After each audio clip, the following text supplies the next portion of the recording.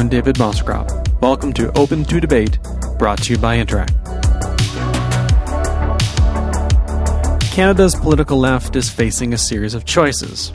What kind of movement should it pursue in the face of contemporary challenges at home and around the world? How can left-wing parties win at the local, provincial, and federal orders of government? Should communists, socialists, and social democrats work together? And if so, when and how?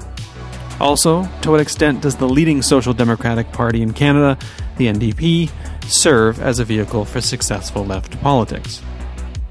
Answering these questions requires us to start by understanding what it even means to be left-wing. It requires us to trace the history of Canada's left, to look around the world, and to embrace the tensions, even contradictions, of contemporary left politics. It also requires us to ask, what is the future of Canada's left? My guest on this episode of Open to Debate is Christo Aivalis, historian, writer, left YouTuber, host of the podcast Left Turn Canada, and author of The Constant Liberal, Pierre Trudeau, Organized Labour, and the Canadian Social Democratic Left. Let's start by talking about what we mean when we talk about the left in Canada, because the label is imprecise. So I want to get a sense of how we characterize and sort the left in Canada, from all the way from sort of center left, even center left sort of liberal, all the way on to communist. How do you make sense of the left in Canada? Well, I mean, it is one of those terms that like whether we're talking about middle class or what have you, that means a lot, and so therefore in some ways means nothing without more specificity. And we'll talk a little bit about that, I think, later with like terms like progressive. But like my definition of the left, at least as it's popularly understood, and then I can maybe give my own definition, is that it's anything except for the Conservative Party of Canada. That is the popular understanding. And I think it generally applies to either social or economic issues. So to be on the left is to believe in things like gay marriage, to believe in a woman's right to choose, to believe in climate change being real, to believe in, immigrants generally being a net positive to the country. And then on more economic issues, believing in things like the Medicare system, your redistributive taxation, certain labor reforms and things like that. And to varying degrees, you can find all of those views, frankly, even some of those views within the Conservative Party of Canada, but within many of the voting bases, especially of the non-conservative parties. But my own definition would exclude the Liberal Party of Canada in total from being under the left definition, because I really see them on the whole in their policies as center-right. And I would exclude much of the Green Party, and basically in main federal electoral politics only include the NDP on the left, and that being the very center left, because there are very little representation of the left in Canada within mainstream political discourse, whether that's parliament, whether that's legislatures, or whether that's media, because much of our quote-unquote left-wing news sources, like the Toronto Star, aren't very much left to begin with. I mean, there are exceptions, of course. There are left-wing NDP MPs that I would say are on the left and would be seen on the left in European contexts as well. I would say that, for instance, you have parties like Québec Solidaire in Quebec that are left-wing parties, certainly to the left of the NDP. Certain provincial NDPs are more left-leaning or less left-leaning, depending on the context of the provinces. But my understanding is that within mainstream electable parties, there's only one that could be called consistently on the left. Right. I want to get into the question of the progressivism and the word progressive in a second, but I want to chase down something you said first, which is you don't consider the Green left. Now, I think, like a lot of people, have a tricky time placing the Greens as a rule. And, in part because they're sort of an idiosyncratic party. They're not broad based. I mean, they've got decent support, hovering around 5-6% here and there. But it's not as if they have a big caucus base where you can generate a very clear central tendency. So I'm trying to, and they too vary provincially and federally as well. The BC Greens aren't the same as the federal Greens. But when you say you don't put the Greens on the left, is that in reference to the federal Greens, provincial Greens, the Green movement in general? Why do you say that? Well, I would say the Green movement in general, talking in global terms, it very much depends, right? Because, for instance, in a country like the United States, their Green Party, again, very marginal, very marginal, is likely in the U.S. context a left party. Whereas in some countries, the Green Party forms a sort of eco-conscious centrist party. In Canada, I would say that they've generally embraced a sort of Yangian, Andrew Yang, not left, not right, but forward, sort of post ideological ideology in a way the Liberal Party does, but they lean into it even harder in some ways. Some of their positions, I think, lend themselves more to be more like the Liberal Party on a lot of issues. But to their credit, I will say that in the recent parliament, and maybe I was harder to judge on many of the motions the NDP has put forward that have sort of been voted down by the broad conservative liberal bloc alliance, talking about the recent vote yesterday on removing profit from long-term care, the recent vote on the wealth tax, the recent vote on, I believe, taxing the rich to pay for dental care, or removing the planned tax cut for, upper middle income people and shifting that to fund dental care for 4 or 5 million Canadians. The Greens have, on most of those, voted with the NDP against the Bloc Liberals and Conservatives. Mm-hmm. And so I would suggest that, their ideology is somewhat fluid. And I mean, some of the parties have changed. I mean, the Bloc used to have maybe more of a social democratic edge, but they have seemed to become more, I guess, fiscally moderate, given that they've, again, been voting against tax increases and voting against the expansion of basic healthcare and things like that in Canada. Let's now move on to the word progressive, and we'll get to policy questions, strategy questions, deeper questions about the state of the left in a minute. But I really want to take the time first to understand what we're talking about, because it is complicated territory. We get the word progressive used all the time in reference to what seems to be the catch-all term left. Anyone who's not a conservative is a progressive, and it's different in the US and it's different in Canada. I frankly don't see the use of the word anymore, because I think it's become so amorphous as to lose all meaning. But can we save the word progressive? Does it mean something meaningful? Is there a use for it?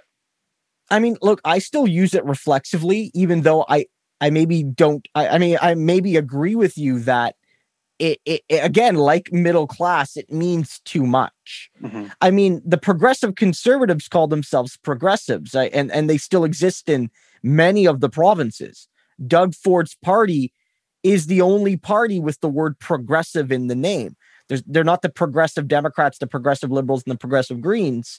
There's the progressive conservative. And that's the same in most of the maritime provinces, and even in Pallister's, Manitoba. They retain that PC label, from before the remerger with the Reform Alliance, kind of back in the early 2000s.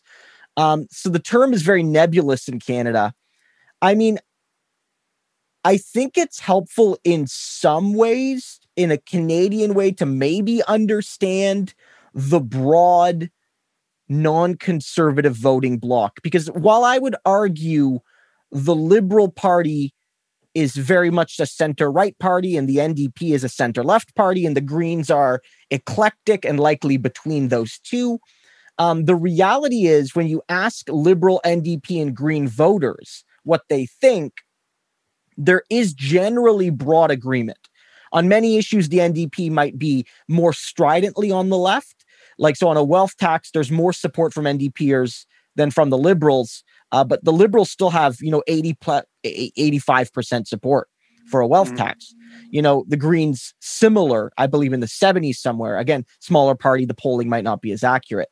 So the broad non-conservative electorate might have a general understanding of progressive values, but I mean, I don't know if the term is helpful, because I think the use of it is to maybe be a counter to conservative, a very broad counter. There are progressives and conservatives, but it does seem to mean anything from neoliberal, frankly, to any sort of, what some people might call far left ideology.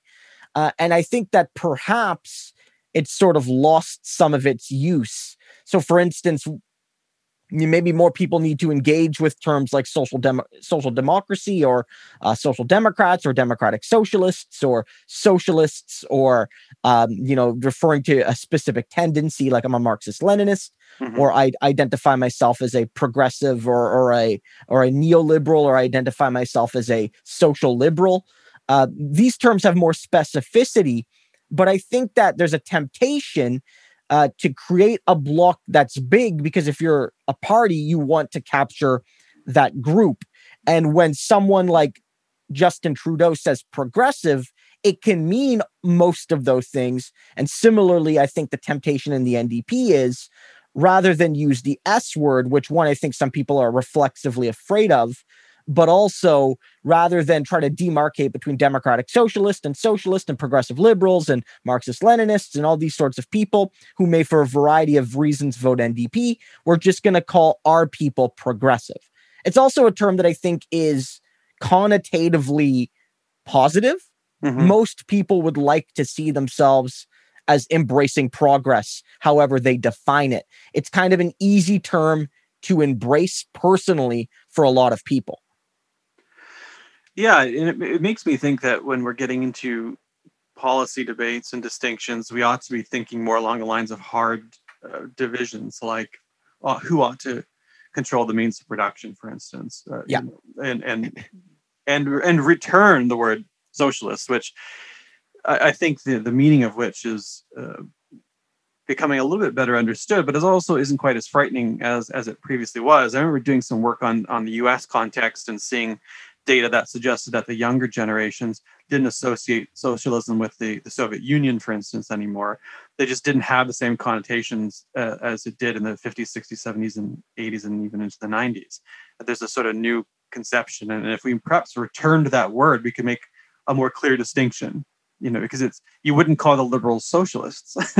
You might not even call the NDP socialists in some cases. Yeah, many wouldn't, right? Yeah, they wouldn't anymore. Some would and some wouldn't under particular context, depending on the. Yeah, and you're right, 100%.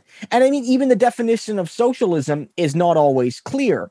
Many will attest that the definition of socialism encompasses the workers' ownership of the means of production and only that, whereas others might reasonably say the workers' ownership is a part of socialism, but not the only prerequisite. For instance, when people will, I personally think that when people suggest that the workers' ownership of the means of production is the core defining definition of socialism, I still think a socialist society, in addition to the democratic ownership of the means of production, needs to include a universal guarantee of human rights, right, and basic material needs.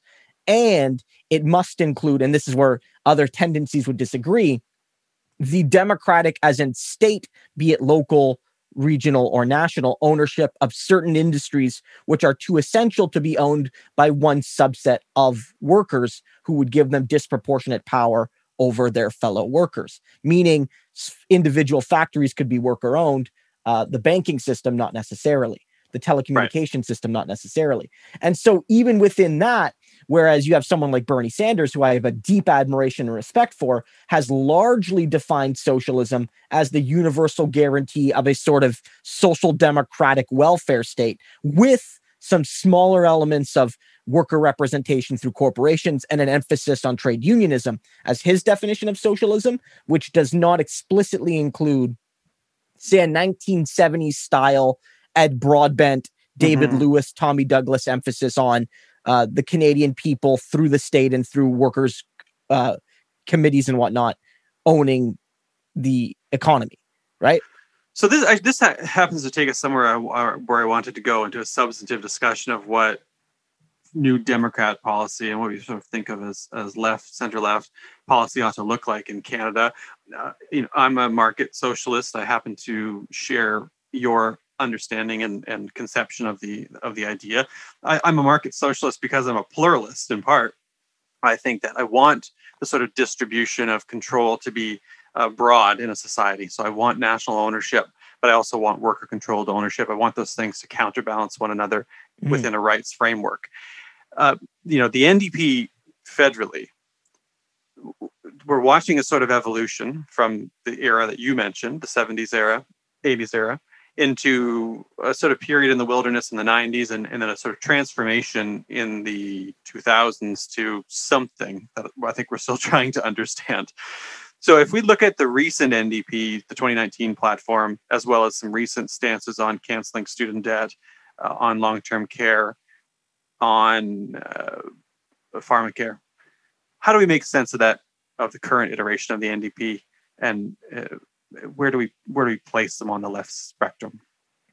I would say there's a desire in the party to move leftward, even from the party establishment, but a real tentativeness about it.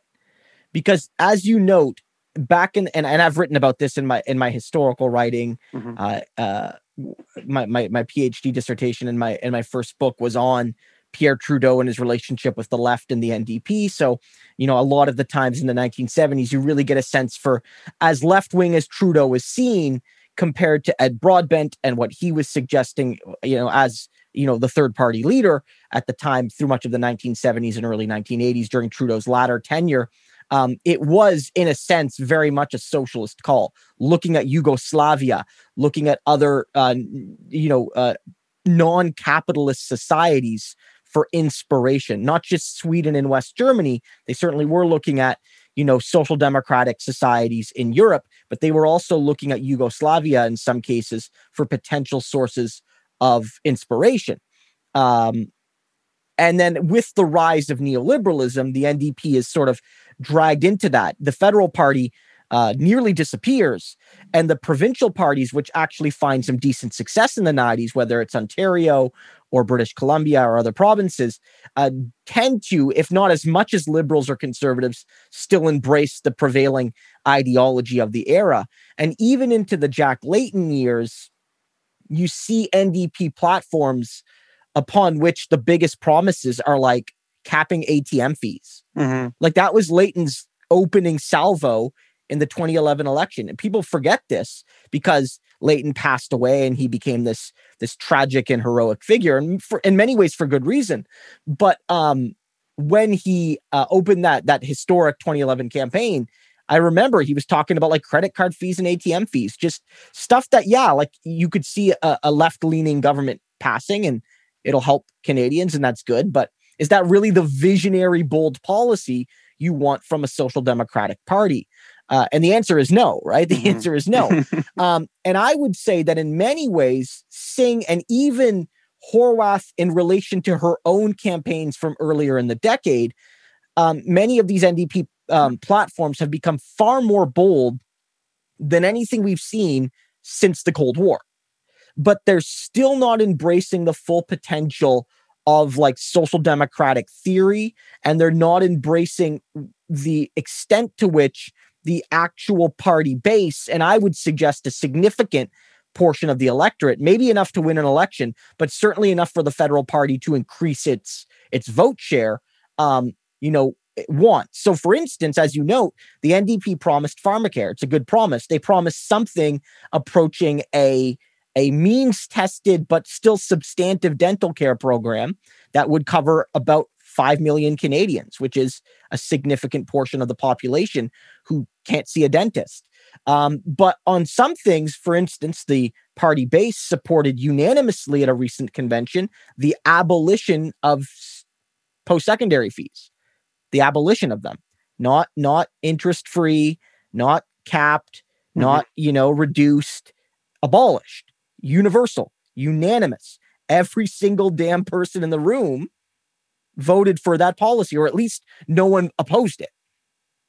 And then the party in 2019 comes out with what is in effect a freeze on the federal portion of student loans. And even in this recent release by Jagmeet and the party, the call was for a sort of $20,000 reduction in fees after 5 years if, as a household, you earn less than $60,000. And so these are undeniably more progressive platforms than under the Leighton Mulcair years. Mm-hmm. The NDP is to the left of where it was 30 years ago, probably even, or at least 25. But that's not necessarily enough to face the crises that plague Canada and the world. And I think that's what a lot of people feel right now. It's good that Jagmeet is running on Pharmacare for all. It's good that he is, pushing for a wealth tax. But is a 1% wealth tax sufficient? Is dental care means tested sufficient? And these are where these debates come from. I wonder, I'm trying to think about, the 90s a little bit, to the sort of Audrey McLaughlin, Alexa McDonough era, and trying to chart the development of the NDP post-broadbent. And I wonder to what extent the NDP is recovering from the strength of the Liberal Party and the disunity of the right in the 90s that really seemed to hobble it. Because you have a fragmented right in the 90s, late 80s, throughout the 90s. You have an ascendant Liberal Party, and the NDP gets just utterly marginalized in especially during the Alexa McDonough years. I mean, what do you do about that? But now it seems that the party enjoys a bit of an advantage where the right and the center is competitive again, and they can really distinguish themselves. I wonder to what extent that's an advantage, or what extent they're trying to use this moment to capture liberal space rather than define left space. Yeah, I mean, I think one of the things the party, and I think this is where there's a tension, is they sometimes forget just how popular left-wing policy is. Mm-hmm. And we're like, after the 2019 election, David Coletto and Abacus did a series of polls. Once it became clear that if they wished, the Liberals and the NDP could form a governing coalition, that you add their two seats together, they would be well over 170. They would be basically in the 180s in seats, and could form a productive 4 or 5 year coalition. And they asked Canadians in general, but also split it up by the major parties, which policies would you support? And what they found was that the things Singh ran on, they didn't say these were the NDP's promises, but they said Pharmacare, the dental care program, a 1% wealth tax, proportional representation. All of these things were popular. Many of them in the 70-80% range. And some of them, when asking Liberal voters in particular, in the 80s or 90s, supported these things. And so I think that sometimes the NDP fails to understand that why people like them, and to the extent they do, is because they are perceived as a left-wing party. It might be the reason why many people hate them, but you're not going to change that. And I've brought this up before in other things I've done where, I'm reluctant to praise Pete Buttigieg, but back during the Democratic primary, he said the Republicans are going to call any Democrat a socialist, right? They're going to call Joe Biden a socialist if he ends up being the nominee. And they did. And so the point is, you need to be confident in who you are and just kind of own it. And I've sort of suggested that no matter how moderate the NDP will portray itself, the National Post, the Globe and Mail, they will all call, the socialist spendthrift NDP, an unreasonable party. And so I think they definitely need to lean into this image of the left, while still understanding that they have already the policy set to win over Liberal and Green, and in some cases conservative voters. Because again, when the NDP proposed a wealth tax, the wealth tax, as per Jagmeet's specifications, 1% of all wealth held by individuals above 20 million annually, that enjoyed super majority support, including well over 60% of conservatives. And so I think the party needs to lean into, especially on these economic issues. We are here fighting against gross inequality and the rigged game. And you can do that without necessarily having to go absolutely, totally inaccessible in your rhetoric. And I think that's somewhere that's important. But I think that requires you to be a little bit bolder in your prescriptions and not simply just say, look, we're going to, I guess, cap cell phone prices at, this much, so that if you have a bill, you save $120 a year. It's like, no, like Rogers is a vile vampire leeching off the Canadian people, and we're going to nationalize the B word, and like that's going to be that. And I think that a surprising amount of Canadians, I bet, would respond positively, and I bet you some of those people would even be conservatives. And I think the party needs to realize that. And I think that there's a certain sense that there are neoliberal types in the NDP who don't want this sort of progress, but I think they're actually a small minority. I think a lot of people are shell-shocked by the 90s, and some of those folks are still around, and they legitimately don't know how left-wing Canadians really are. And this is a thing in the US as well, where when you ask Republicans and Democrats, both of them overestimate how conservative the people are. Republicans think people are more right-wing than they are, but so do Democrats. When you actually look at the data, people are more progressive than most politicians think they are. And I think the prevailing wisdom in the party is if we go too left, we're going to lose, or the media is going to gobble us up. But it's like the media already made it an international controversy when Nikki Ashton interviewed Jeremy Corbyn. Like the party will never get treated fairly by the media. And so you just got to roll with the punches. I also think, at a fundamental level, I'd briefly forgotten, if you can imagine, the telecom thing. It was so absurd that the release was so weak on it after the Rogers Shaw merger proposal came up, that we really don't need another party arguing about where to cap the means test, right? I mean, we've got that already. That discourse is ensconced in the Liberals. We don't really need that same thing from the NDP. But I might push back a little bit on that. Yeah, sure. In that we don't get that from the Liberals, right? That's the thing. That's one of the challenges, is that the Liberal Party doesn't actually deliver on much of what it says. I mean, hypothetically, and this is not what I want from the NDP, but if all the NDP was a Liberal Party that kept its promise to its own voters, they would still be vastly better than the current iteration. Imagine a Liberal Party that actually did address climate change meaningfully and did end first past the post and did, meaningfully treat refugees correctly instead of suggesting that Donald Trump's America was safe for them. I mean, that's one of the challenges. I mean, you might say that Canada doesn't even really have a genuine progressive Liberal Party. And I think that this is a discourse that Canadian Liberals might have to face up to, is that you're seeing an American president that in many ways is bolder than Justin Trudeau, and he's a 78-year-old white guy named Joe Biden. And this is something that I think we are probably going to talk a little bit more about. It's not just that the Liberals are too centrist, it's that they pretend to be center left, but are really a center right party.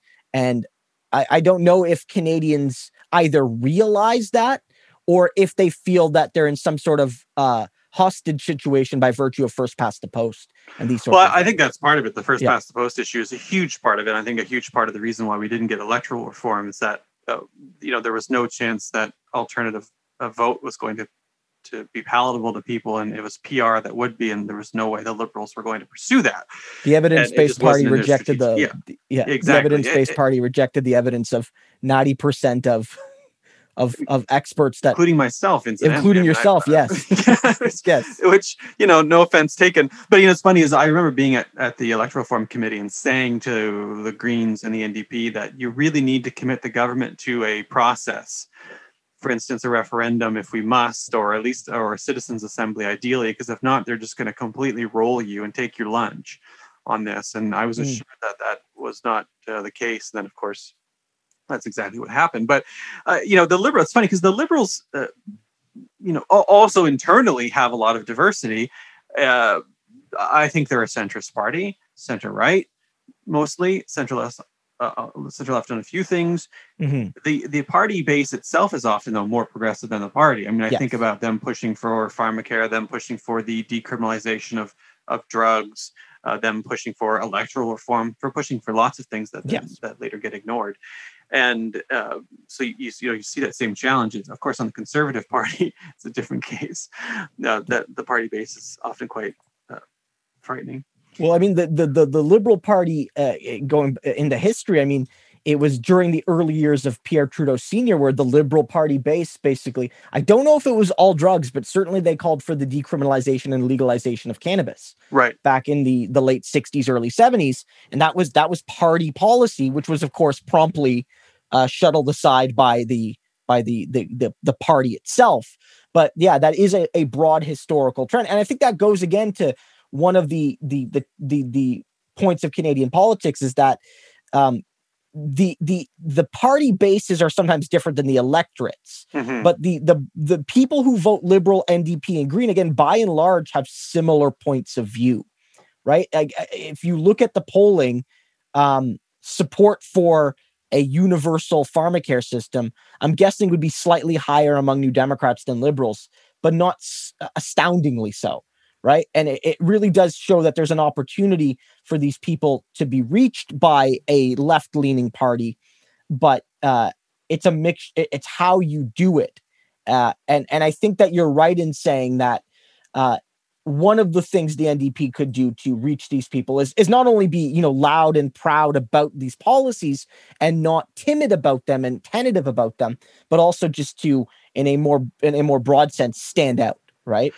Well, because people can be led. I mean, I think one of the challenges, and this is a big challenge for the left, is we have this idea of the median voter in Canada as a sort of quote unquote fiscally conservative, socially liberal. It's just the most irritating phrase, but we hear it all the time because we have this mythological median voter who is fiscally conservative, socially liberal, and everyone's fighting for that sort of middle as they pick off the ridings they need to pick off to form a majority government with 39.5% of a 65% turnout.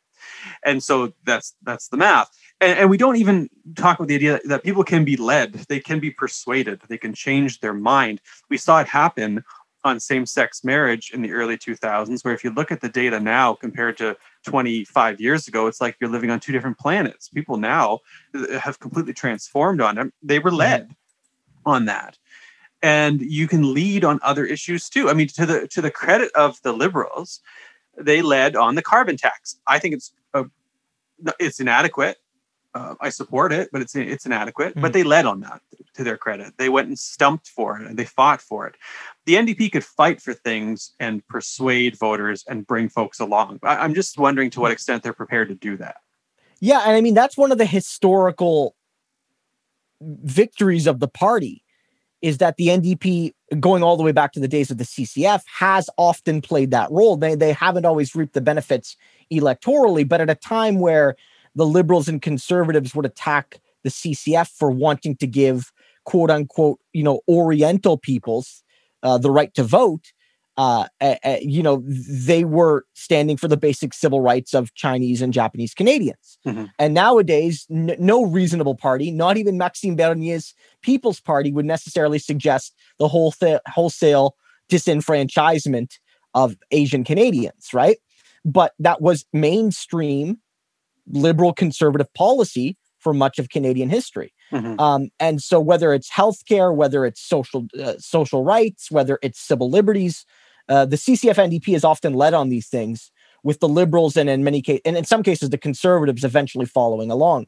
And so you're right in noting that people can be led. People and institutions, other parties can be led on these. But again, it's like some of these things that people don't need to be led because they're already there. Again, like, not to harp, the wealth tax has 79% support in Canada. 79% support. It's and a majority, well over 50% conservatives, with only about a third of conservatives actively opposing a wealth tax. Right? So on some of these issues, it really is a matter of not even just leading, but like letting people know what you stand for and that you're going to make it a priority, right? Like that's a matter too, right? Like there are strong left-wing policies that enjoy super majority support in this country. And I get like the point being that the nature of first past the post means that the liberals and conservatives sort of gobble up almost as a default, a minimum of say 2/3 of the electorate. And that the nature of those two parties is that they meet in the 905 to determine most elections. And maybe the median 905 suburban voter maybe does slightly more accurately fit some of these definitions of centrism. I don't know if that's true or not, but like the reality is the median Canadian is already a social democrat. They might not call themselves that, but the median Canadian is already a social democrat. Thinking about that, yeah, that bears a little more digging, but that seems intuitively correct to me insofar as the support for things like universal pharmacare, universal healthcare.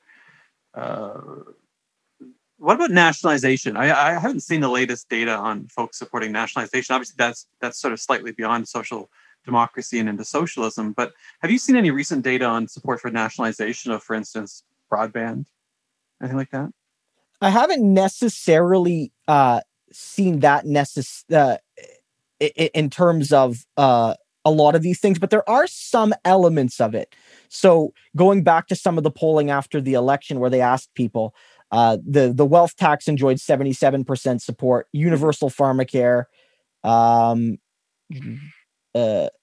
But what would be the elements of a Green New Deal enjoyed about 64% support. The NDP plan to build 500,000 affordable housing units enjoys 72% support.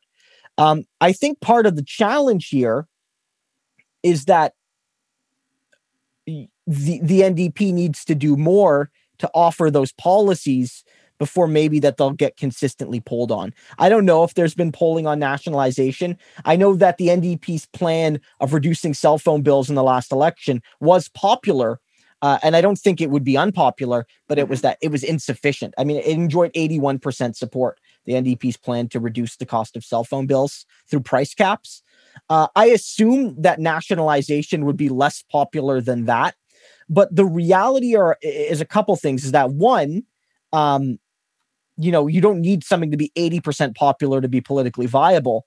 And that in many ways, and maybe this is something that conservatives can get away with a lot more than others. The nature of the first past the post system is you can achieve power with only about a third of the people really liking you you know what I mean? And I think that that's something that the NDP could use to its advantage and say, look, if our goal is to form government immediately, we might want to adopt these things. But if the goal is to build a robust left-wing movement that could capture and energize 25% of the electorate, I think that you can do that through what they've already been doing, plus bold policy that will drive excitement among key groups like young people and the left.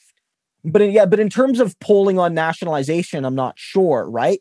I definitely think that you're seeing among younger Canadians a greater skepticism around capitalism and a greater interest in socialism. And I've seen some polling that make those ideologies sort of equally popular and unpopular in Canada. So I think that there's a growing, I guess, openness to question capitalism, and public ownership would be one of the ways of doing that.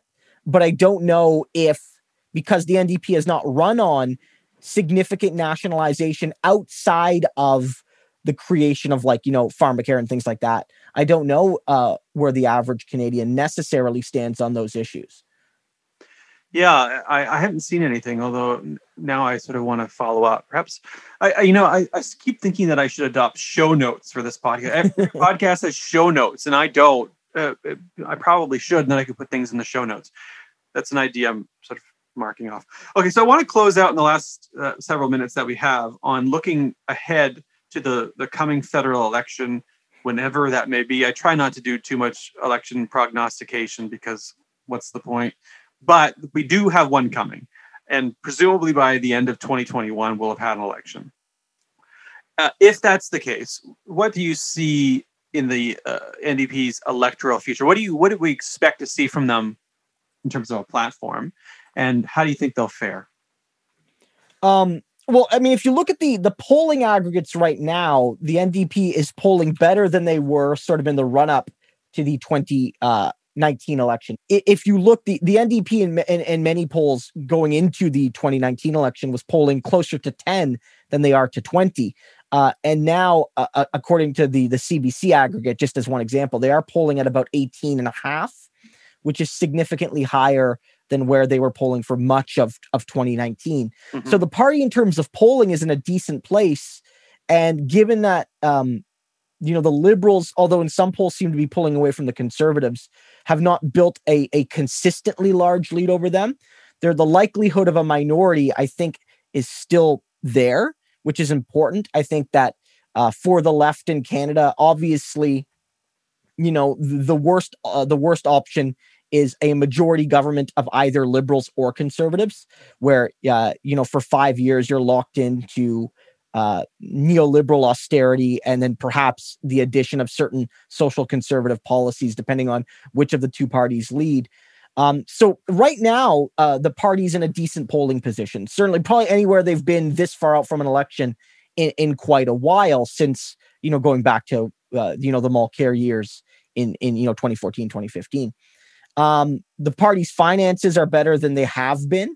Mm-hmm. And they have wiped the party's debt, which is something that was an issue during the last campaign, which likely won't be this time. And I think that they are definitely going to lean into many of the policies they ran in 2019, which is good to see. Now, the question is going to be, will they listen to the base on some of the things that they've already been talking about and maybe go back to the drawing board a little bit? Because I think, for instance, that the student loan policy, as it's currently constructed, is not only insufficient, but it's deeply complicated and will piss people off, right? Yeah. Like this idea that you're going to forgive student loans, but only in this narrow window and only after 5 years. The anti-student loan forgiveness people are still going to call you socialist, spendthrifts and all these sorts of things. But you're not actually going to energize very many people on a contingent $20,000 cancellation. So I would say the party needs to scrap that. Maybe it doesn't need to be full student loan cancellation, but it does need to be something along the lines of, we're going to cancel everyone's student debt up to $20,000 day one of an NDP government. Done. Easy, simple. Everyone knows if they benefit or they don't. Done. Right. They need to, I think, go back to the drawing board on telecoms. I've heard some discussions from the party that they're maybe going to address that a little bit more. I think that there are the roots for a really good platform, but the question is going to be, again, can the party break through on some strategic voting narratives? And two, can they convince voters that they are, can they energize the party base? And I think three, can Justin Trudeau credibly again this time sell himself as a progressive? Because if he loses the ability to do that, that gives a lot more credence to the NDP. And that's something that the NDP can certainly control through criticism of Trudeau, but it also depends on where the voters are in terms of their assessment of him. Yeah, I mean, on a very quick last point, because we're running to time, there's an opportunity here to adopt proper left socialist policy in the wake of the pandemic and as part of a pandemic recovery and looking ahead to dealing with climate change through a Green New Deal or its equivalent, right? Like, I mean, I think we're going to be primed to be talking about big structural change issues. And this seems like an awfully good time to have a coherent, aggressive left vision of that structural change that accounts for not just pandemic recovery, but also dealing with climate change, which is a looming existential threat that we've sort of not been paying a ton of attention to the last year because we've been processing the pandemic, but it's only gotten worse. So, I mean, do you think there is a likelihood that the party will seize on that and make a play for it, or are they going to sort of try to grab that liberal territory?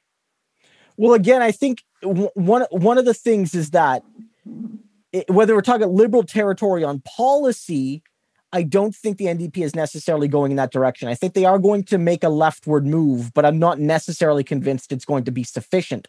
Right. As you note, COVID-19 has exposed the existing challenges of our society on everything from climate to racism, to poverty, to inequality, to the lack of universal social benefits like dental care and pharmacare, which are, for millions of Canadians are tied to the jobs that many of them lost. Yeah. But the reality is that, are they going to push hard enough? I'm not sure. One indication is that Singh has, from time to time, in a way other political leaders haven't, is asserted that it is not merely enough to restore Canada to normal, but rather to, out of this, the ashes of this, build a better Canada. And I do think that the opportunity is there. Will there be a significant push on a Green New Deal? I'm not sure. But I expect a bolder platform than 2019, but I am unconvinced if it'll be bold enough to really say offer a truly transformative vision of the country, even as they offer a distinct vision from the Liberals. I don't know if it'll be transformative, as I think the potential pitfall there. And I hasten to add that as we were talking about the sort of what the pandemic's laid bare, it's also deeply laid bare the not just the sort of racialized and class-based, but the gendered distinction or the stratification of challenges within this pandemic, which I suspect that the left needs to talk about more. I mean, we talk about it a lot, but it is this sort of like we're all in this together narrative needs to be torn down and replaced by the reality that we're not all in this together, not even close, right? Yes, no, 100%. Well, I have to say this has been such a fascinating, stimulating conversation, and we could touch on so much more, but we've run to time. So I want to start very much by thanking you for joining me today. Thank you for having me. And I'll mention that your book. Can you give a plug for your book? Yeah, you can check out my book. It's the Constant Liberal, Pierre Trudeau, Labor and the Social Democratic Left, through UBC Press. You can find it on their website and through other book buyers. Hell of a school. Also check out my podcast. I have a new Canadian politics podcast, Left Turn Canada, where we talk about many of these issues. Our most recent episode that dropped last week, we talked about the need to nationalize the telecommunications.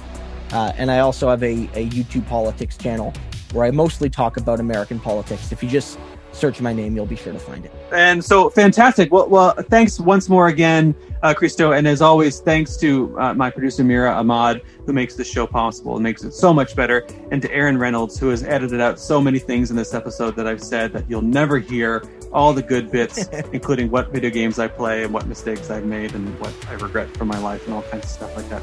Thanks as always to everyone who makes this possible, but especially, of course, the listeners who join us every couple of weeks to hear us talk about the issues of the day. Thanks so much, and we'll see you back here again before too long.